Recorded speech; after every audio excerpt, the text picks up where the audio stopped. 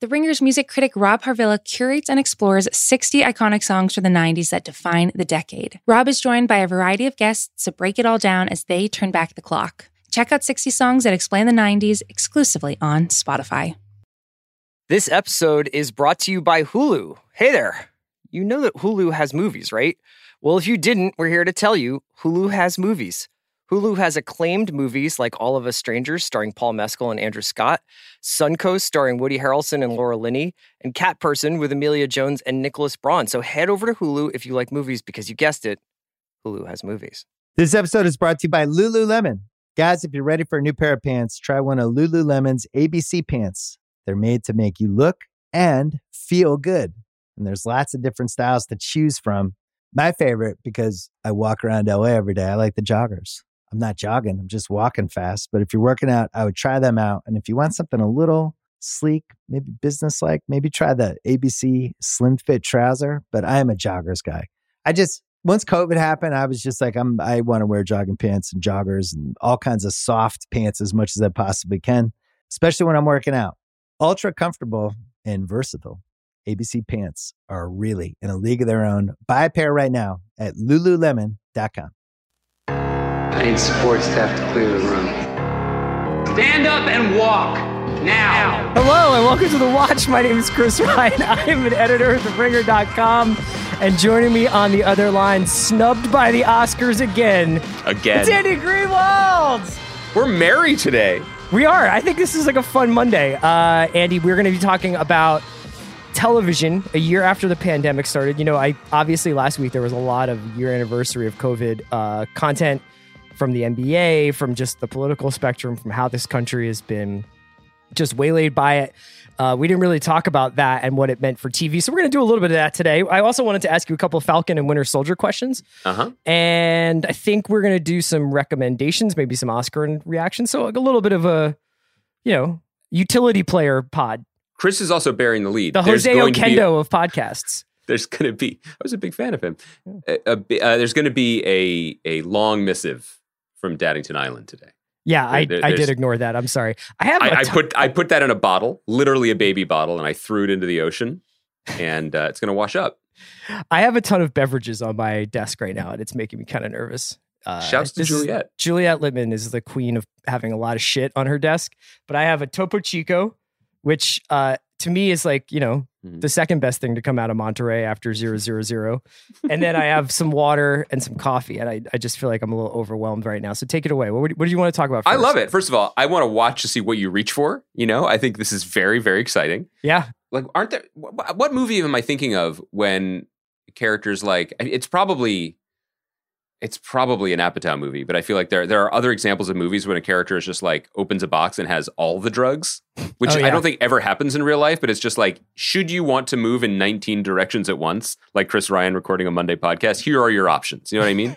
Like in my experience, people who like drugs really like a drug. They don't have all of them. And then they're like, let's see where the night takes you. Yeah, unless you're a Seth Rogen character, it doesn't really happen very often. Next thing before we get into it, lest people think, obviously, it's a little bit of a lull because Falcon and Winter Soldier is coming, and we have an interview that we're excited to share with people that's coming Thursday. We won't step on that yet.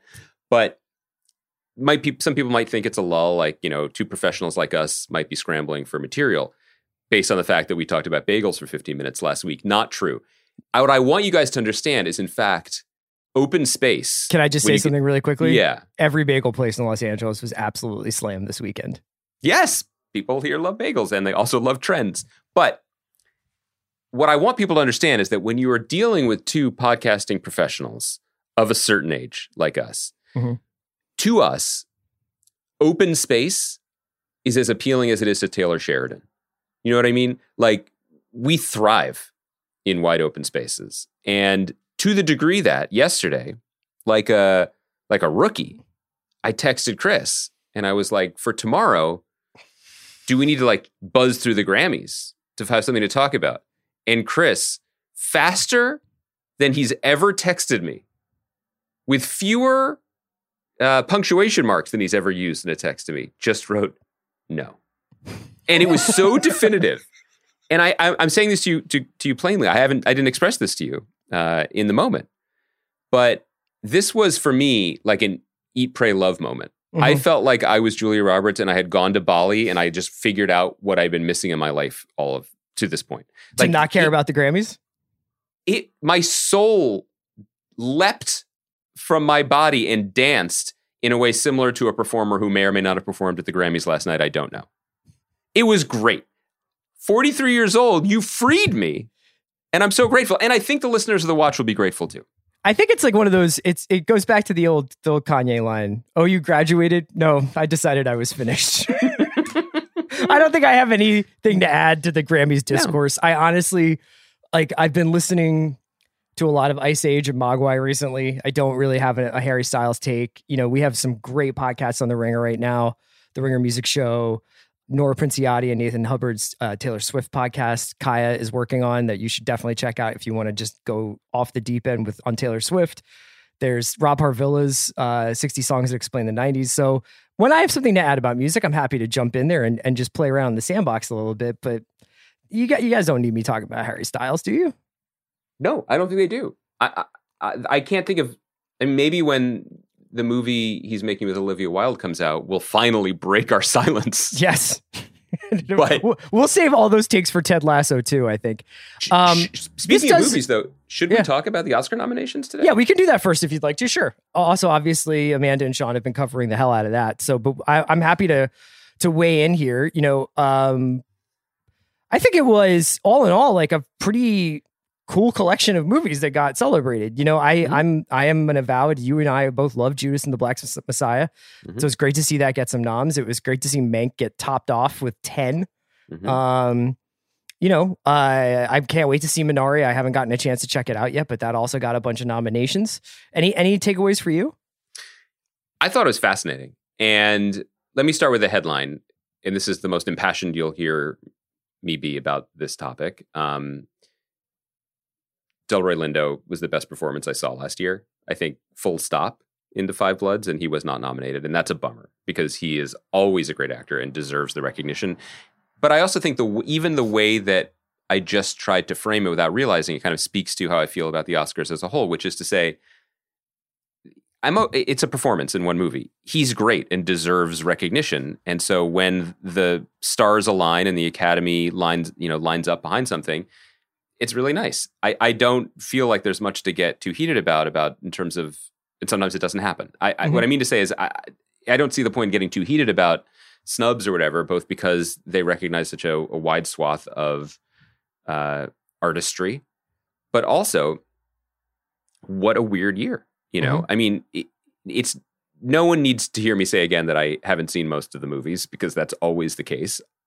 Probably, weirdly, I've seen more than usual because they've all been available for home viewing. Yeah, I think this will actually flow right into our conversation about TV a year after COVID. Totally. But I also think, I was listening to Bill and our old friend Wesley Morris talk about this a little bit on Bill's podcast. And, Wesley does see all the movies. He is a current, occasional, recovering film critic. And his take was that, none of these movies are particularly exceptional. It is not a year with great monuments to cinematic art. There's a lot of really good stuff, and sometimes the good stuff is in movies that themselves are fine, And my takeaway from seeing that all represented and how it shook out was, and I'm really curious what you have to say about this, was it just seems like a nice, healthy corrective to a lot of years of overlooking a lot of people and a lot of stories, and I'm okay with the Oscars and maybe award shows in general being less about excellence, although this is a unique year because I just think there wasn't that much competition. Right. But really owning being about advocacy. I mean, the headlines for the nominations this morning, I mean, the people expected Nomadland and Mank to be nominated, and they were, and there were other performances like Daniel Kaluuya who were singled out, and people expected that. But a lot of the headlines were very 2021 blog friendly in that they were like, for the first time, two men of Asian descent were nominated for Best Actor, Riz Ahmed and Stephen Yeun from Minari. Mm-hmm. Sound of Metal, another movie I'd like to see, is available to me, have not watched yet. Chloe Zhao and Emerald Fennell being it's the first time two women were nominated for Best Director in the same year. You could look at this as as wokeness or whatever, but it's also like, this is great. That's great. These are barriers that should have fallen. These are worthwhile performers. And I don't think there should be an asterisk next to their nominations because of the weirdness of the year. I think it reflects a healthy and changing electorate of the Academy, and it's cool.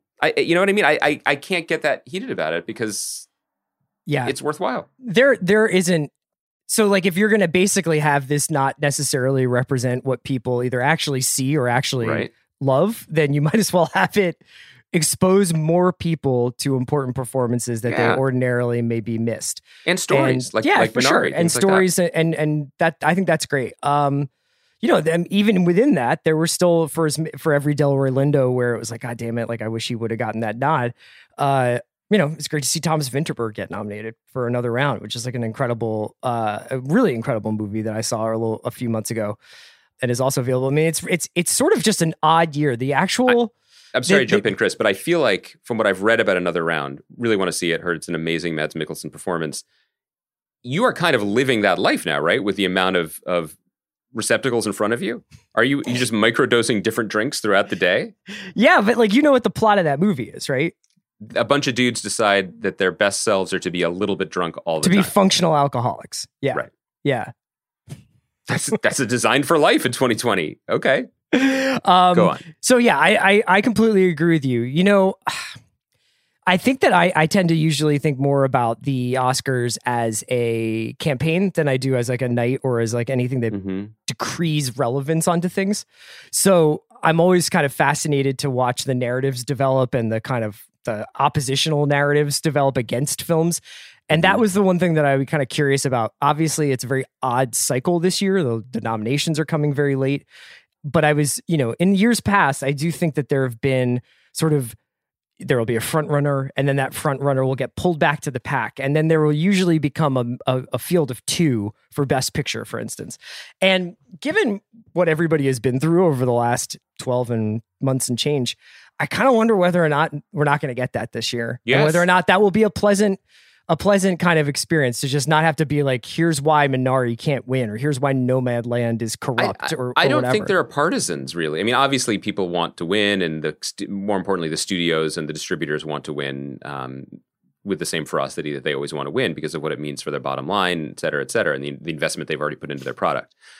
But, you know, usually, and I'm sure Sean and Amanda have been covering this more thoughtfully than what I'm about to attempt to do, but like, there are years where there's a movie for good or ill becomes the figurehead for all that's wrong with mainstream opinion or Hollywood. And Your then there's Green the Book or whatever, yeah. Yeah, and then there's the movie that's everything right, which, by the way, we should in those moments pause and be like, is that movie even there? Great, that's good enough. Sure. But, right, you pick sides, and you know, I am not the target viewer or voter here, but, I mean, Judas and the Black Messiah won Best Picture, cool. Nomadland, makes sense. Mank, really enjoyed it. You know, it's a lot of like medium finds. Like they all have things that are worthy and deserving, and it also might result in a much more interesting split ticket where all those movies I'm mentioning will probably get something. You know, and I think that's also very cool. But I did want to circle back because I don't think I articulated it really well. But it was something that we were trying to poke at when we were talking about the flaws in the Golden Globes, not as a TV show, but just sort of in terms of what they represent and what their project is, and how 16 completely corrupt Europeans taking payoffs to give stupid awards to people. I mean, your words, not mine. But yes, that if they were going to be totally weird and out of touch and up their own ass or whatever, they should at least be doing it for good. You know, it's like, yes, he's a bigot, but he's a bigot for the left. You know what I mean? Like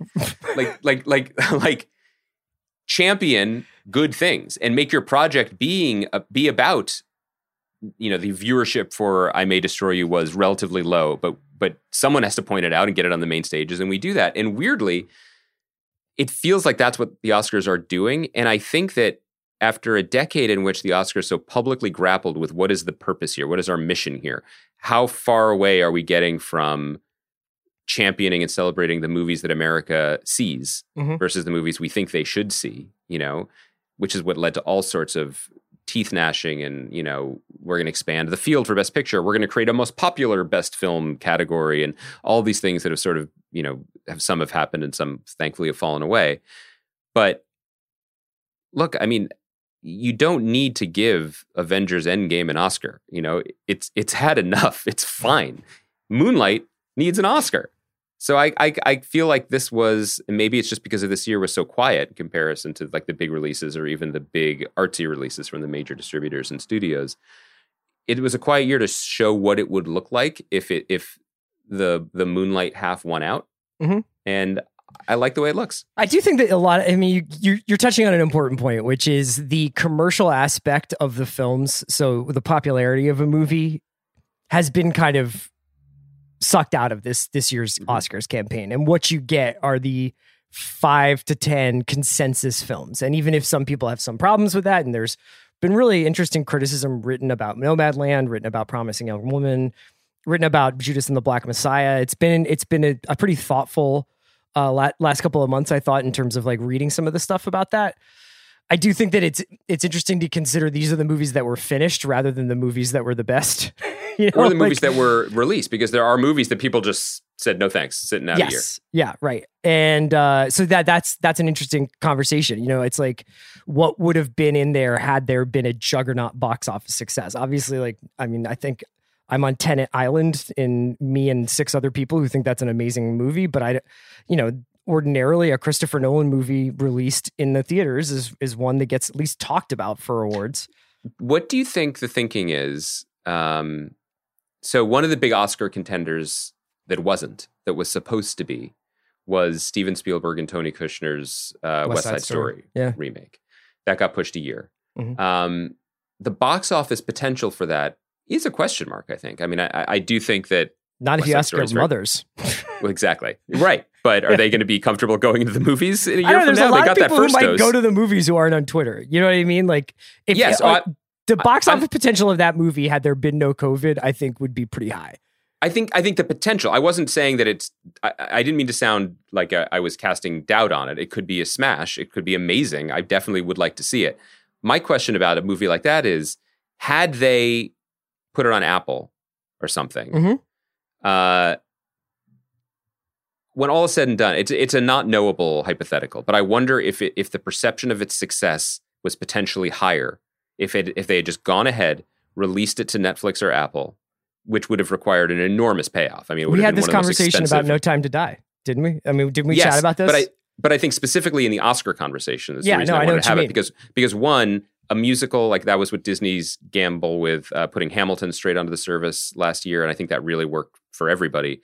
A musical is a family film; like people are going to watch it all together. The repeat viewership could have been very high. They needed that W too, And with Disney, I know, and West Side Story would have been Oscar nominated, and maybe if it had been a sensation at home, it maybe would have been a front runner. And so you can never know those things, but it would have been interesting to see if people had known how this was going to go, if they would have gamed the system differently. Because what you're alluding to in terms of success is already so different. A movie like Judas and the Black Messiah, if it had gone on a traditional release schedule, may have been put into theaters in LA and New York in December, needed this to get it into a bigger release. And still people would have been like, oh, it topped out at, 50 million domestic 40, or whatever. Right. Now everyone's like, people see it. Everyone knows about it. It was on their screens. Did they watch it? Maybe. But it does Did they finish it? Who knows? Who knows? But, well, Casey Bloys knows. But, TBD. So what any of this means in terms of success has also changed. And this also feels like a potentially good segue to our year of COVID on TV conversation, because the other piece of the Oscar thing that is looming, and everybody who's making the show is aware of it, is they are walking into a buzzsaw. Whether anybody will watch it. Of ratings. Yeah. Yes. So 6 million people watched Golden Globes. Yeah. And I think 8.8 million people watched the Grammys. And that is a 50% drop in viewership year to year for the Grammys. I cannot speak to how many people watched the Players' Championship this weekend, but I was one of them. Shout out to Justin Thomas bringing home the trophy and there at CPC Sawgrass. But, that is definitely a thing where the lack of buzz around live events is, I think it has been kind of fascinating, because one might think that since we are all nominally at home and are looking for a communal fire pit place to which to warm our hands, or to burn our hopes and dreams. Yeah, like that these kinds of mile marker events might be really significant that we might say like, hey, like what the hell? Let's get together and watch the Globes. Let's all watch the Grammys. Let's watch people talk and celebrate and be rewarded for their accomplishments. And insert a small degree of uncertainty and chaos into our incredibly predictive and claustrophobic lives. So let me tell you this. I'm fucking tired, man.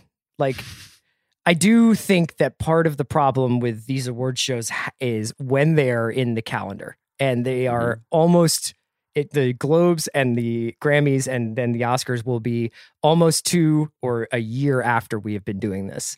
And if you remember correctly, when you and I were first going into quarantine and everything was swirling around us, the most excited I think we got in like 2 months after it started was about D-Nice DJ sets on Instagram. And that was like this kind of, and that bled into the Versus battles on Instagram. But you would see like, we got so excited to see like people actually engaging in something that was a simulation of our previous lives, of going to see a DJ, of dancing, of getting excited. And the comment section in and of itself became its own kind of spectator sport. And I think that was really cool. And there was this idea of like, we're going to come up with all these new forms in COVID and we're going to like revolutionize how we appreciate like live events.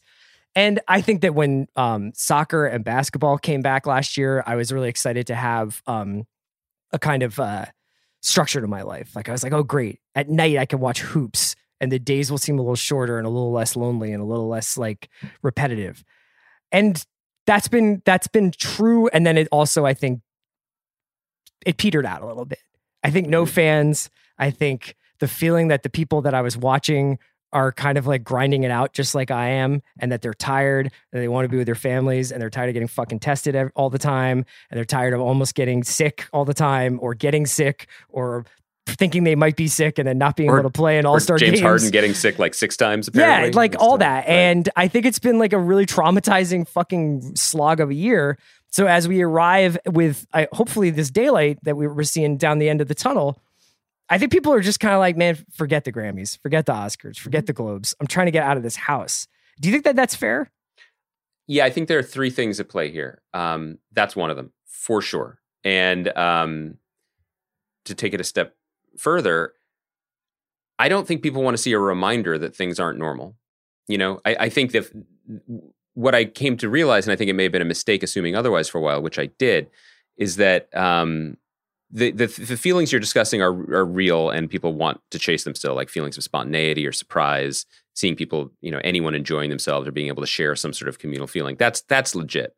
But when you are chasing those feelings and everyone's wearing masks or no one's there or they're doing acceptance speeches on Zoom or all of the jokes are about Q-tips being in people's noses or whatever, like, I don't think people want that. I think they want the thing. They don't want the simulacrum of the thing or the best possible version of the thing. I think the second piece of it is, certainly this is the case with the Golden Globes, and it's going to be the case with the Oscars, is people haven't seen this stuff. You know, I know we just said that more people maybe potentially have seen Judas and the Black Messiah, which might be true. What also might be true, and we kind of maybe should have alluded to it before, is the value of a chip like Judas and the Black Messiah to the larger Warner Media empire is no longer determined by how many of us saw it at what price point in the movie theater. It's a chip in its larger media strategy. And so when you say that larger media strategy, 20 years ago, say 2007, it would not be uncommon to see that was not like, 20 years ago, by the way, or else I will fight you. It was 13 years ago. So 14 years ago. Fuck. Go on. Yeah, let's definitely just run some award shows. You know, you would have something like No Country for Old Men, which would come out on Paramount Vantage, you know, which was a sort of... I mean, that was the studio distributor, it was, yeah. Yeah, and it would be the kind of art house arm of Paramount. I think it was a Miramax Paramount Vantage co-pro. Or I can't remember, or no, it was Fox Searchlight. I can't remember what Fox Searchlight was the novelty, the art house brand of Fox, and Vantage was the short-lived. These big companies had arms that they, for the most part, left alone to make awards-worthy shit. Kind of like The Watch within the larger Ringer Media universe. That's right. Yeah. Do you think that Judas and the Black Messiah functions that way for HBO Max / AT&T? No, well, I mean, first of all, I think that one of the things that makes the movie really noteworthy, and one of the reasons why I really like it, and I think its ceiling is very high, is because Shaka King, the filmmaker, he's not making an art house film. No, I mean, it is a big ticket. It's so much more than this, but it has the DNA of a very gripping, traditional in the best way thriller, right? Yeah, Political thriller. It's a spy movie. So I see what you're saying. I think the Fox Searchlight project and the Paramount Vantage project, I mean, Searchlight still exists and Vantage doesn't, but their role in the machine was noble, but very ill-defined, because they were basically like, everyone's making so much money. We're going to focus on making stuff that will deepen relationships and win awards, which maybe you can't quantify, but if, maybe we make a good art house movie with this person, that person could then make a big budget movie for Papa Bear Paramount one day, or right. It gives us a good relationship with an artist or an actor who wants to do one for him or her and then one for us. Mm-hmm. Specifically here, the company is building an ecosystem of content and, creating something, growing it in its garden and then eating it at its own kitchen table. You know what I mean? So the larger project of the last 6 months was basically was Warner Media being like, we're going to show our long-term commitment to being a full-service streaming provider by just always having new movies. And maybe in a year or so, it'll shake out and they'll be like, Tom and Jerry got us this many subscribers and held them versus Judas and the Black Messiah or whatever. In the short term, that doesn't even matter. It's just showing the investors this is how committed we are, which has a different value.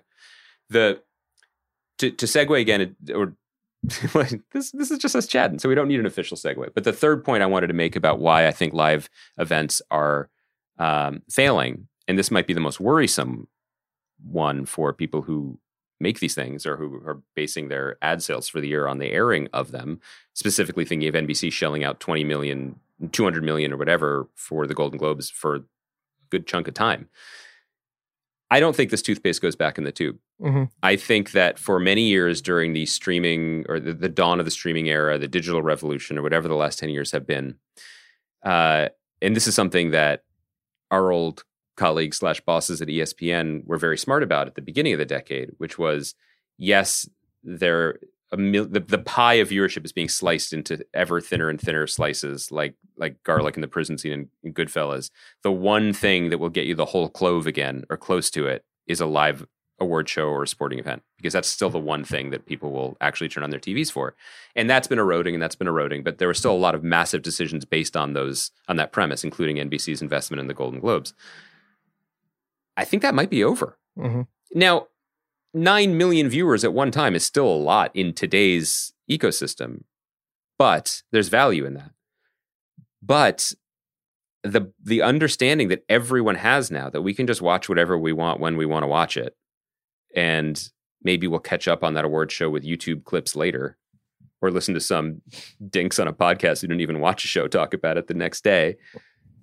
That's really baked in now. And I think that one of the trends that is most interesting about pandemic viewership is just everybody just got free, man. Everybody's just watching whatever the hell they want to watch whenever they want to. And even like trend pieces that had a little burn last summer, like, hey, everyone's watching The Sopranos now. What's up with that? No, they're not. Right. A lot of people are watching The Sopranos right now while we're recording. A lot of people aren't. Some people are going to start it tomorrow. Some people have never seen it. That's cool. It's around forever. You know what I mean? And I think that kind of is the new normal, and that is the wild, wild west, because how the hell do you program for something like that? So this gets back to what we were talking about earlier in the podcast. If you're talking about stuff like award shows, I do think that there is a problem where there is an eroding middle. Mm-hmm. The people who, like when I was growing up and I would watch my mom get excited for award shows, it was because there was a combination of getting to have more intimacy with celebrities or stars or actors or performers or directors or whoever. You have that already with social media. You have that with the constant 24/7 entertainment news cycle. So you don't really need these quick snapshots of like Steven Spielberg's talking to this person. Oh my gosh. Like Jack Nicholson sitting in the front row. It's like Jack Nicholson, whatever that person is for now, you probably have more access to them now than you ever did to a movie star before. By the way, the last time I heard you use that voice that you just used was when we went to, and I'm sure Disney regrets this decision, but when we went to the Hollywood premiere of The Rise of Skywalker last year, and like Harrison Ford is like whispering in J.J. Abrams' ear, and they were all there. He was talking to fucking Spielberg, and it was just like, Spielberg, oh my God, those guys made Raiders of the Lost Ark. And they're 30 yards from us. Yeah. And they were just chatting. And then it quickly became like both of us with all the celebrities in the world in attendance, just laser focused on Adam Driver, wondering if he was going to snap. Because he had just been on Terry Gross being like, the thought of being confronted with my own work makes me physically experience pain to such a degree that I must leave my skin. And then, little did we know, it was that movie. Yeah. So, right. Poor guy. All right. Anyway, please continue. So there's, to some extent, I think that there's the purpose that these shows serve is a little bit off now because of the amount of access we have to people, or the sort of simulation of access that we have to people. Then there is the thing that you were talking about where it's like, well, nobody's really seen these movies, so shouldn't it just be advocacy for the good ones, the good movies? And that's fine, but since nobody has seen these movies, they don't really know what they're watching. You know, like a lot of to most people, I don't think that Frances McDormand is a draw. You know what I mean? For as much as she is an American treasure, I don't think that she is like a reason to turn on your television. So there's all of that. But you said something that I think is basically, to me, the theme of what we're talking about here. And it's been the theme of the March 2020 to March 2021 run for me. And that is, this has been 12 months of burrowing. This has been 12 months of people essentially creating their own reality. And rather than feeling like there were certain things you needed to participate in to have a functional relationship with people that you might see at work or have a conversation at a dinner that you might go to with another couple or something like that, where it's like, why don't we watch this show that everybody seems to be talking about so that we can say to somebody on a Friday night, like, hey, did you guys see this? It just doesn't seem like that's happening anymore. And I think it's actually reflected in me and you, our conversations, because we're supposed to be on top of it. And I think part of the reason why I sometimes have a little bit of anxiety on, like, say, a Sunday night when we're like, well, what are we going to talk about tomorrow? Is I actually don't know. It's not that we're not watching anything. We're watching maybe as much, if not more, than we ever have before. There's just nothing central, you know? And when I look at, I'm looking right now at in the corner of my eye here, a list of all the TV premieres coming from the next couple of months. And there are things you share that doc at some point? It's just on Metacritic.com. It's my homepage. I thought you were hoarding it. No. But here's the thing. Metacritic is my title now, by the way. You're not missing anything. In theory. It's like, there's nothing you're going to see in this list where you're like, oh, fuck. Well, of course. Falcon and Winter Soldier is coming soon. We're going to talk a little bit about that. There's some stuff that I'm very excited for, like The Serpent on Netflix and Mare of Easttown on HBO. We're in the middle of, like, basically losing ourselves to The Bureau, which we'll talk about more. But it's a lot of little things. And when you look at Netflix and you look at the Netflix top 10, you're like, what fucking planet is this? Like, what are we talking about here? Like, there are shows that are probably bigger than any show that we have talked about in the last 12 months on Netflix right now that we have never even mentioned, like Ginny and Georgia or whatever. I've talked about Behind Our Eyes, but like these shows that are juggernauts on Netflix and then just have nothing to do with the things that are big on HBO Max and nothing to do with the things that are on Hulu and nothing to do with the things that are on Amazon. People are making their own bespoke subscription service lineups. They may not have one or the other. And so now more than ever, it's impossible to know what matters to people. And I think that in this year where everybody's trying to take care of themselves, they're just like, if I want to watch 17 Scandinavian crime shows, I'm just going to go ahead and do it. We're also, I agree. And we're also, you alluded to, well, you alluded to it and then you also didn't know what year it was. And I feel like that's relevant. Like, we've all become unstuck in time. And so among the many things that no longer mean anything or matter anymore, like the theatrical release window or whatever, any vestige of a traditional entertainment calendar seems absurd and archaic. And I think it was the first thing you said about award shows or award show fatigue. Like, we're having the Oscars now? Oh, okay. Why? Totally arbitrary. Were things in theaters before December 31st? No, nothing was in theaters. Was there the traditional push for certain kinds of movie to be released at a certain time? No, not really. Some stuff's just popping out. Was there even any need for these things to be in theaters? No. Similarly with TV, you know, we even, and this might speak more to our age than the reality we've been living in for the decade we've been doing this podcast, or near decade, but we still kind of, to the very last possible second, tried to orient ourselves around the traditional fall to spring calendar. Even when great shows started dropping in the summer, even when streaming services kind of hacked the matrix and realized that if you put stuff out on Christmas Day or Thanksgiving Day, millions of people are passively waiting to watch it. The only reason you didn't is because, you know, Joe paycheck reporter like we used to be was just sitting there drumming his or her fingers on the desktop the Monday before, being like, got to run something. Yeah. We got to cover it. Is very different than we're going to just give it to you. So all of those things have fallen away. And because of that, everybody, I think, is a little bit topsy-turvy about what's happening when. Oh, this premiered on HBO in June, but now it's on the front page of HBO Max, and I didn't know it was ever on HBO, so I'll just watch it now. Or sticking within that media ecosystem, we were excited the other week to talk about how shows like Banshee and The Nick finally made it onto streaming after being exiled from Cinemax. And the smallest possible sample size, but if I ever scroll through my Menchies, more people are writing me being like, holy fuck, Banshee is insane, or The Nick's the best show I've ever seen, than they are saying, thank you for doing 45 minutes on It's a Sin. I'm sure they're saying that too, but I just feel like there's a lot of momentum on shows that premiered 7 years ago than anything else. So all of that is completely topsy-turvy. Well, don't you think that's an interesting inversion of what we thought that this era was going to be about? I think you and I were like, this is going to be impossible to keep up with. 500 new scripted shows, 5 coming a week. How are we ever going to keep on top of it? How are we going to know what's important? How are we going to know whether or not we should talk about an entire season of Ozark or just one episode of, a Game of Thrones spinoff, and then all this other stuff? And it felt like it was going to be this tidal wave of the new. And then obviously, and I want to ask you about what you feel like is the state of TV production right now, but it's turned into a tidal wave of the library, and it's a tidal wave of the archive. And what, the pandemic only extended the interest, I think, in shows like Friends or The Office or Modern Family or any of those like huge backlog of seasons sitcoms that you could dive into and just have on in the background. And it's the same thing goes for like SVU and a lot of the other shows that people seem to anecdotally use as like background music. But then you've also got, I think, people just kind of like exploring their own algorithms and being like, okay, so what, like literally if this show is recommended to me because I finished something else, I will check that out rather than watch something that I've seen 5 people talking about that I maybe don't have any interest in. But I will do it just to sort of be able to talk to Diana in the break room on Monday. Absolutely. Yeah. I mean, I think there are also, I was thinking about this before we get into the production stuff about like what has popped, like what has, it's crass, forgive me for the phrasing, but like what has won in terms of the cultural moment or what, bubbled to the top of the completely virtual or at least on Zoom water cooler conversation.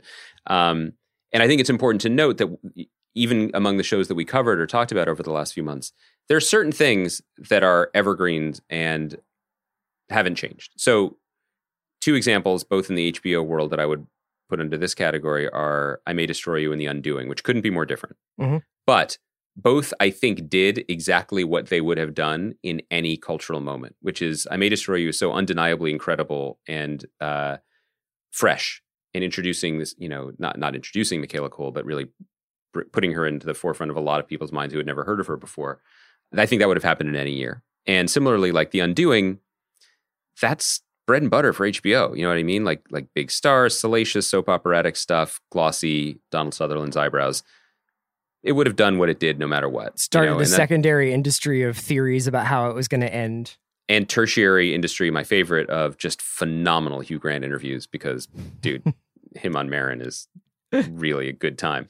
But so I'm not really specifically thinking of those. I pulled out 3 shows that I think are indicative of that I think had different outcomes this year than they may have otherwise and are worth talking about. One is kind of obvious, and it was the one that everyone talked about a year ago or close to a year ago, which is The Last Dance. People know I watched it a year late, so it's fresher in my mind.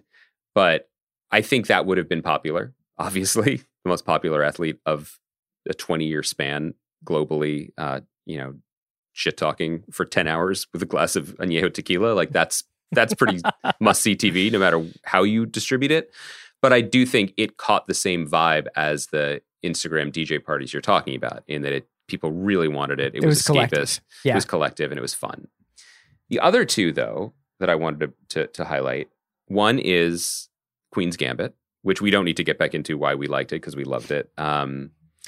But you might disagree with me on this, and I wonder if you have an alternative suggestion. But I was trying to think of shows that I felt really grabbed the mic in the absence of the shows we were expecting to be watching. And specifically, like, a lot of the end of, Q4, Q3, the watch in 2020 would have been on Succession season 3 had they been able to make it, or potentially even Atlanta season 3, or award show movies, just kind of the stuff that usually fills that space. And in its absence, or Stranger Things season 4. Right. And in their absence, I really feel like this unlikely miniseries about chess just grabbed all 4 quadrants. I mean, when we were covering it, we were talking about how it was a show we liked and our wives liked and our parents liked and younger people we knew liked. And it was just, it hit it, So I think it's not like its quality would have been different in another year. But I think that people found it and held it close more intensely because it felt like a special surprise. And we were missing a lot of programs then. This episode is brought to you by Hulu. Hey there. You know that Hulu has movies, right? Well, if you didn't, we're here to tell you Hulu has movies. Hulu has acclaimed movies like All of Us Strangers starring Paul Mescal and Andrew Scott, Suncoast starring Woody Harrelson and Laura Linney, and Cat Person with Emilia Jones and Nicholas Braun. So head over to Hulu if you like movies because you guessed it, Hulu has movies. Oh, hold up. Smell test. Go ahead. Sniff those pits. Now, your bits. Feet, toes, come on. Ugh. Could be fresher, right? It's all good. Old Spice Total Body Deodorant Spray is gentle enough to use all over your body, giving you 24/7 lasting freshness with daily use, from pits to toes and down below. So every smell test gets a shop for Old Spice Total Body Deodorant. This episode is brought to you by State Farm. You might say all kinds of stuff when things go wrong, but these are the words you really need to remember. Like a good neighbor, State Farm is there. They've got options to fit your unique insurance needs, meaning you can talk to your agent to choose the coverage you need, have coverage options to protect the things you value most, file a claim right on the State Farm mobile app, and even reach a real person when you need to talk to someone. Like a good neighbor, State Farm is there. This episode is brought to you by the Disney Bundle. Disney Plus and Hulu are better together in the Disney Bundle with new exciting movies and series, all for one low price. On Disney Plus, join the ranks of Captain Marvel, Captain Monica Rambeau, and Ms. Marvel as they team up to save the universe in Marvel Studios' The Marvels. And embark on an adventure into the futuristic world of Iwaju. On Hulu, follow the fantastical evolution of Bella Baxter, played by Emma Stone, in the award-winning film Poor Things. And school is back in session for the beloved teachers of Abbott Elementary. The Disney Bundle with Disney Plus and Hulu. They're better together. All of these and more streaming this month. Get the Disney Bundle with Disney Plus and Hulu. Terms apply. See DisneyBundle.com for details. How much do you think that has to do with just the almost entirely other ecosystem that is Netflix? Like, how much do you chalk that up to people being home, turning on Netflix, and just sort of like giving things a chance that they ordinarily wouldn't? I would also, I don't think you can understate how much, in retrospect, Queen's Gambit was a sports movie, and that the quote unquote athletic elements of it, at least the competitive elements of it, which not surprisingly took place at a time when there was not a lot of sports. So people were, watching this person kind of go through it. And since it was, fictional, you're like not exactly sure how it's going to go. You're not exactly sure it's not like The Last Dance where most people know how The Last Dance ends. I do think that had a lot to do with it. I think that the miniseries aspect of it had a lot to do with it. I think it's fascinating to consider whether or not it would have been as successful if people had been allowed to go to like baseball and basketball games and concerts and movie theaters and everything else. The other one that I was going to put up for your consideration is, this won't come as a surprise to our listeners, is something that we don't watch. At least I don't think we do. But I was really struck by people who pay attention to this have always known this. I don't want to pretend like we've discovered something here. But the incredible value of Grey's Anatomy, an ABC drama in its 17th season, really knocked me out this year when I was sort of just considering it. And one of the when you reasons say why, value, do you mean it's value to ABC, or it's like the amount of money that it prints? What are you talking about? Yes, and its value to television in general and to its devoted audience and the size of that audience. Obviously a connected story to that is just the outrageous value of Shonda Rhimes, who signed a bank-breaking deal with Netflix and then immediately delivered what they are saying is their biggest hit ever in Bridgerton. Yes. Yeah. That doesn't happen. You know what I mean? Like when the Angels signed Albert Pujols to like $200 million deal, he didn't revert back to being 25. No, again. if anything, that contract, like his value started depreciating the second he signed it. It was like Instantly. getting a car lease. Yeah, but like with Shonda Rhimes, I think it's actually you have to think about whether or not she's even more valuable than she was when she signed the deal. Yeah. So kudos to her and Netflix for making that deal. But Grey's Anatomy, the reason I bring it up is, there's a couple of reasons. One is as we've lost a lot of like bread and butter, basic, this is what TV does shows, both to the zeitgeist and people chasing something new, but also as, audiences diminish and an investment in some of those platforms has diminished as well. Grey's Anatomy is a show uniquely prepared to deal with the pandemic because they're in a hospital, so they can just be like, now we're in a pandemic and everyone's wearing masks, and it's not forced. Or we're shooting scenes with just like one character on a beach in Malibu. Yeah. Then you also have the ability to be like, you know what? People really want something specific right now. And if you're a show like Better Call Saul, for example, this is maybe stretching, but I think it's relevant. You make this 5th season, you're gearing up to make the 6th season, and you're delayed by the pandemic. You cannot use that time to be like, feels like people really want more escapism now. So we're just going to do a fun, breezy season where Jimmy's just conning people again and maybe goes to the beach. And then we'll get back to the story. You can't do that. You got to tell the story you've told everyone you're going to do. And I'm not saying people would want the other story. I'm saying the ability to pivot is interesting, and it's one of the unique things to TV, or at least the way TV used to be when it wasn't all predetermined and plotted out. And so Grey's Anatomy can be like, people need comfort food. They need like big ice cream sundaes of TV. And what we can do uniquely is have Meredith go into a coma and walk on the beach in Malibu near her house and just hang out with Patrick Dempsey again and literally everyone else who people used to love on the show. And that works within this universe. And then beyond that, just it's so dependable. Its ratings are enormous. It's ABC's highest rated drama still.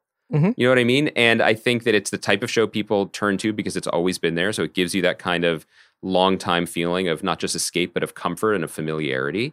And you mentioned the financial stuff. Yeah, I mean, the show prints money still all around the world. And it has a spinoff. It had 2, right? It had Private Practice and now it has Station 19, right? Yes. And Christopher Vernoff, who worked, was basically running the show with Shonda Rhimes for many years, went away, came back, has been running it the last few years and running the spinoff, and is making another show for ABC, basically said in a very candid interview with The Hollywood Reporter, it's like, if Ellen Pompeo wants to do more, we're making more of the show. Yeah, and they've actually, on purpose or not, I have to imagine, just like everything in Hollywood, it's somewhat on purpose, that they're doing a very savvy job of teasing whether or not this may or may not be the last season. Mm-hmm.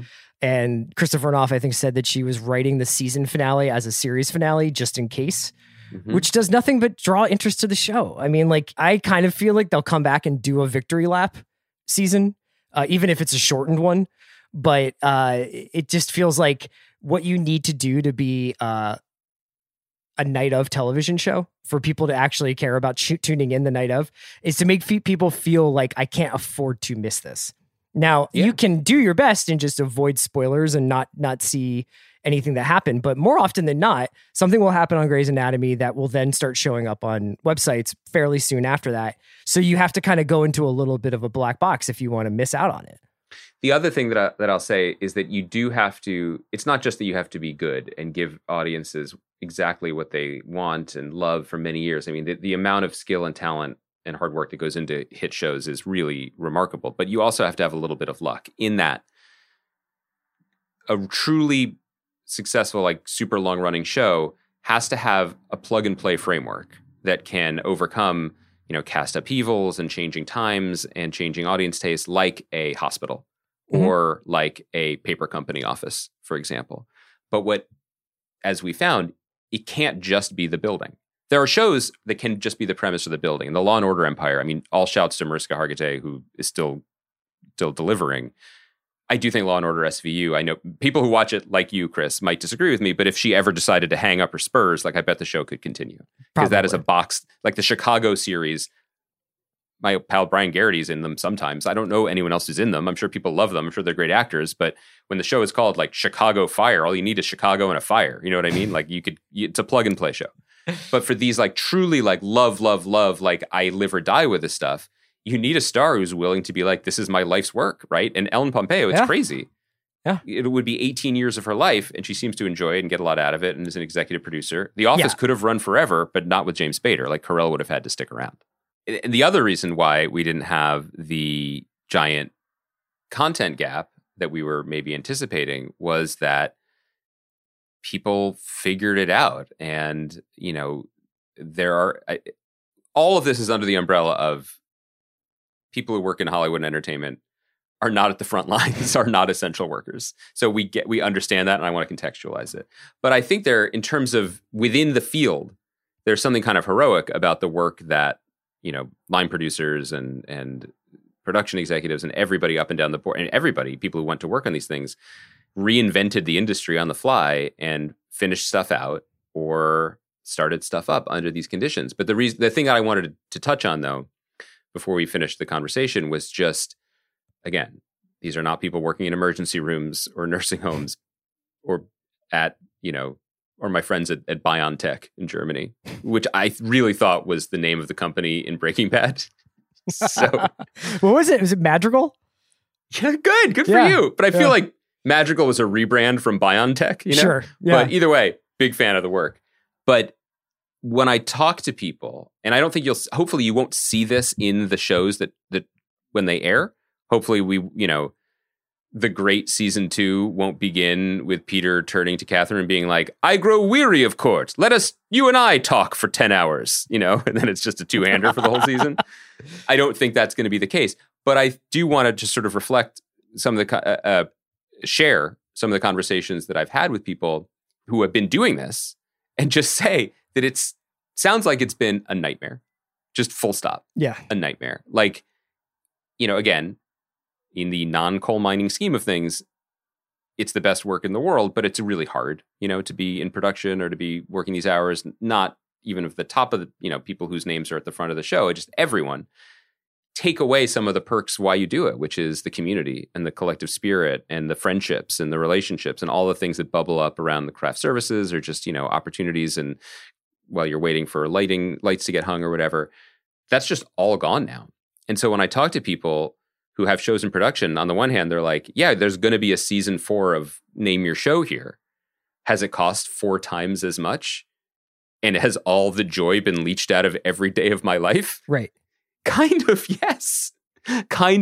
Because again, all the things that were good have kind of been sidelined for a lot of people. And in their place are endless new restrictions and procedures. And you know, when you hear about a show going back into production last fall, fill in whatever show you want, rest assured they're still filming now because they have, maybe it hasn't been reported, although some of these have, it's been shut down. Someone tested positive, and then quarantine protocols kick in and the entire costumes department is knocked out or whatever. How long did it take them to make the Batman? Like, wasn't that like an 18-month shoot all in all once you finally got through the various shutdowns that they had over there? What's crazy with the Batman, it's a great example, is the kid who they have playing young Bruce Wayne in the scene where his parents get shot at the end of shooting was old enough to take on the cowl and become Batman. That's right. Pattinson just bestowed it on him. In the Batman 2. And so you're just going to hear these stories that like, yeah, you know, an actor you love got to do a great guest spot on a show that got delayed and went back into production. But that actor, if you're wondering why that actor is just tweeting about a Toronto hotel room, it's because that actor had to abandon his family for 2 weeks to sit in a hotel room to shoot for a day. It's rough, man. And so we're getting the content and hopefully it's going to be good. But in the scheme of things, is this something that we've lost? Are we going to put up a banner, tribute banner, and play sad songs? No, but like... Right. Was there a version of the flight attendant that could have been different had they been able to shoot that straight rather than coming back? And I think that was one of the first shows back in production, if not the first show back in production. I thought it was kind of interesting to see some of the initial interviews coming out of Falcon and the Winter Soldier with Malcolm Spellman and some of the folks behind that show talking about the stop down and what it meant for the show for them. I think they kind of refined it a little bit. I don't know how much of that was in post and whether they then came back and shot some more of it. And when they found out that they would be going after WandaVision, and when they found out that neither WandaVision nor Falcon and the Winter Soldier would be coming after Black Widow that would have been in theaters by that point, and how many multi-billion-dollar plans were just thrown into the fire pit. When the show was announced, it was Falcon and the Summer Soldier. And then Sebastian Stan's hair went gray. I know. No, and so I'm really curious to see that. I gotta say that if you in a vacuum, I don't think I would have noticed. There's not been that many shows where I'm like, clearly this person is acting in an empty room and they're pretending like they're having a conversation. There's nothing like that. And of course, in the aforementioned Metacritic list that I was talking about, there is no shortage of stuff. Is there a lot more documentaries? Yes. Is there a lot more movies moving into the big new release of the week conversation? For sure. But I haven't noticed any kind of real slowdown. It feels just different than the world which John Landgraf warned us about, which was going to be, 10 new scripted shows a week that you were trying to wrap our minds around. Yeah. And I think, I should be clear that for, every actor, any actor who's working, it's not a horror story. I'm sorry for all the caveats. I just always feel self-conscious about that. Actors are always excited and grateful to work. But, I check in with... I'm sure there's a guy on Chicago Fire who was like, in fact, I am a hero. Yeah. I am a first responder. Speaking of stars of Chicago shows, who I mentioned him already on this show, like my pal Brian Garrity is on Big Sky, which is a hit for ABC. And, he's just lives in Vancouver now. And he's very positive. He seems to be enjoying the experience and the character and the show and his colleagues a lot. Can't come home. Can't leave until May, and there are worse places to be. But that's just his life now. And I think that that's just one of these sort of small changes. I am really grateful. All of the work and change schedules and loss of joy or whatever is mostly, in terms of what we've seen, the result has been an indistinguishable product, which I think is the highest compliment you can give. Personally, you're a longtime Superstore fan, so you can speak to this, but I feel like Mr. Mayor, a show that I really like and mention whenever I can, which is whenever I want, because as previously alluded to, no one's checking on us, especially as we cross the hour mark, right, Kaya? That was filmed entirely post-COVID, and they even make a joke about it in the first episode. It's set in a post-COVID world. Yeah, and then we move on, and the show is really enjoyable and good. Superstore, I think, was leaning into it, right? And everyone was wearing masks. Yeah, everybody wears it's weird on Superstore. There will be half the scenes people are wearing masks. If they're out on the floor of the store, they wear masks, and then if they're in their break room, they're not. I think that the thing that we feared, and we keep joking about because it is pretty funny to imagine, a world where the shows in question have to wildly change all of their plans and reduce focus and and shoot everything as oneers and then stitch them together to make it seem like people are in the same room. They're not doing that. But what's happening because of that, though, as a result of not doing that, is studios, for example, have to shell out 6 times as much money to quarantine an entire room full of background people to fill out the frame. So there are ways around it. They're being healthy and, safe and whatever, but they're spending all that money there. Okay. So what we might not realize, and we haven't really noticed yet, is that if that's coming out of the show's budget, that great set piece that you were looking forward to later in the season, if they're really good at their jobs and people are really good at their jobs, we, the audience, won't notice. But I promise you, in the next year, when we talk to showrunners and we have them on again, they'll be like, I wish you could have seen what we were going to do before we had to pay Stranger $20 Things million. Season 4 is just all those kids being like, look over there! And they never show it. It'll be definitely a pretty... That's when we'll know. That's when we'll know. Let's punt the rest, because we've had some technical difficulties. I had some Zoom difficulties today, so maybe we should... I don't want to spook it and have it shut down by starting another segment. And so Thursday's show, we have a special interview, and maybe we can throw a little bit on top there. I'll also be on this Thursday Big Picture where we're doing a 4-hour podcast about Justice League. Jesus Christ. You could not pay me. But yeah, I wanted to talk to you a little bit about Falcon and Winter Soldier because I watched the first episode and there are reviews streaming in. Humble and can I just say, I was shocked the people that they gave the first episode to seem to tweet very positive things about that. You what are the don't odds? Say That was shocking to me. Incredible. Greenwald, it was great to see you. Great to see you too. I also just want to salute your professionalism in the face of technical difficulties. I wanted to let people know what the technical difficulties were. I was trying to segue into the conversation about Daddington Island, where I had some kid we didn't get stuff to do it. You know what? I wanted to. And no, honestly, we're gonna delay. my 3 o'clock can wait. You tell me what Daddington Island is going. What's going on there? I think that Chris thought I was going to ask him how his Miyazaki viewing was going a month plus after saying he was going to watch The Wind Rises. And then what happened, I asked the question, and then the screen started shaking as Chris pretended to pour Topo Chico on his laptop. And then he froze, but he was blinking, and then said he had to reboot, and we ran out of time. Can I tell you a real thing that my wife Phoebe said the other day? Yeah. Andy is on an incredible hot streak right now. Because not only she and I are 6 hours into the Bureau, which we're just absolutely head over heels in love with, and it's going to be probably the only thing we talk about for the rest of the year on this podcast. I finished season 1. Catch up. Andy also turned me on to a Mezcal subscription service, which I don't know if my wife and I are rationing quite appropriately, but like your recommendations are golden here. So maybe the Miyazaki thing needs to happen.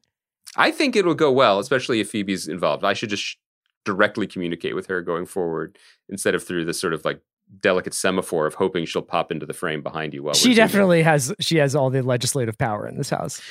She's Manchin. She's the swing vote.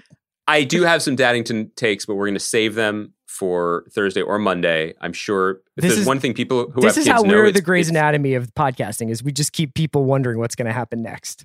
Also, people with kids, if there's one thing that they have a lot of, it's time and patience. So they can wait. It's not a big deal. See you later. What a great podcast. Sorry, guys.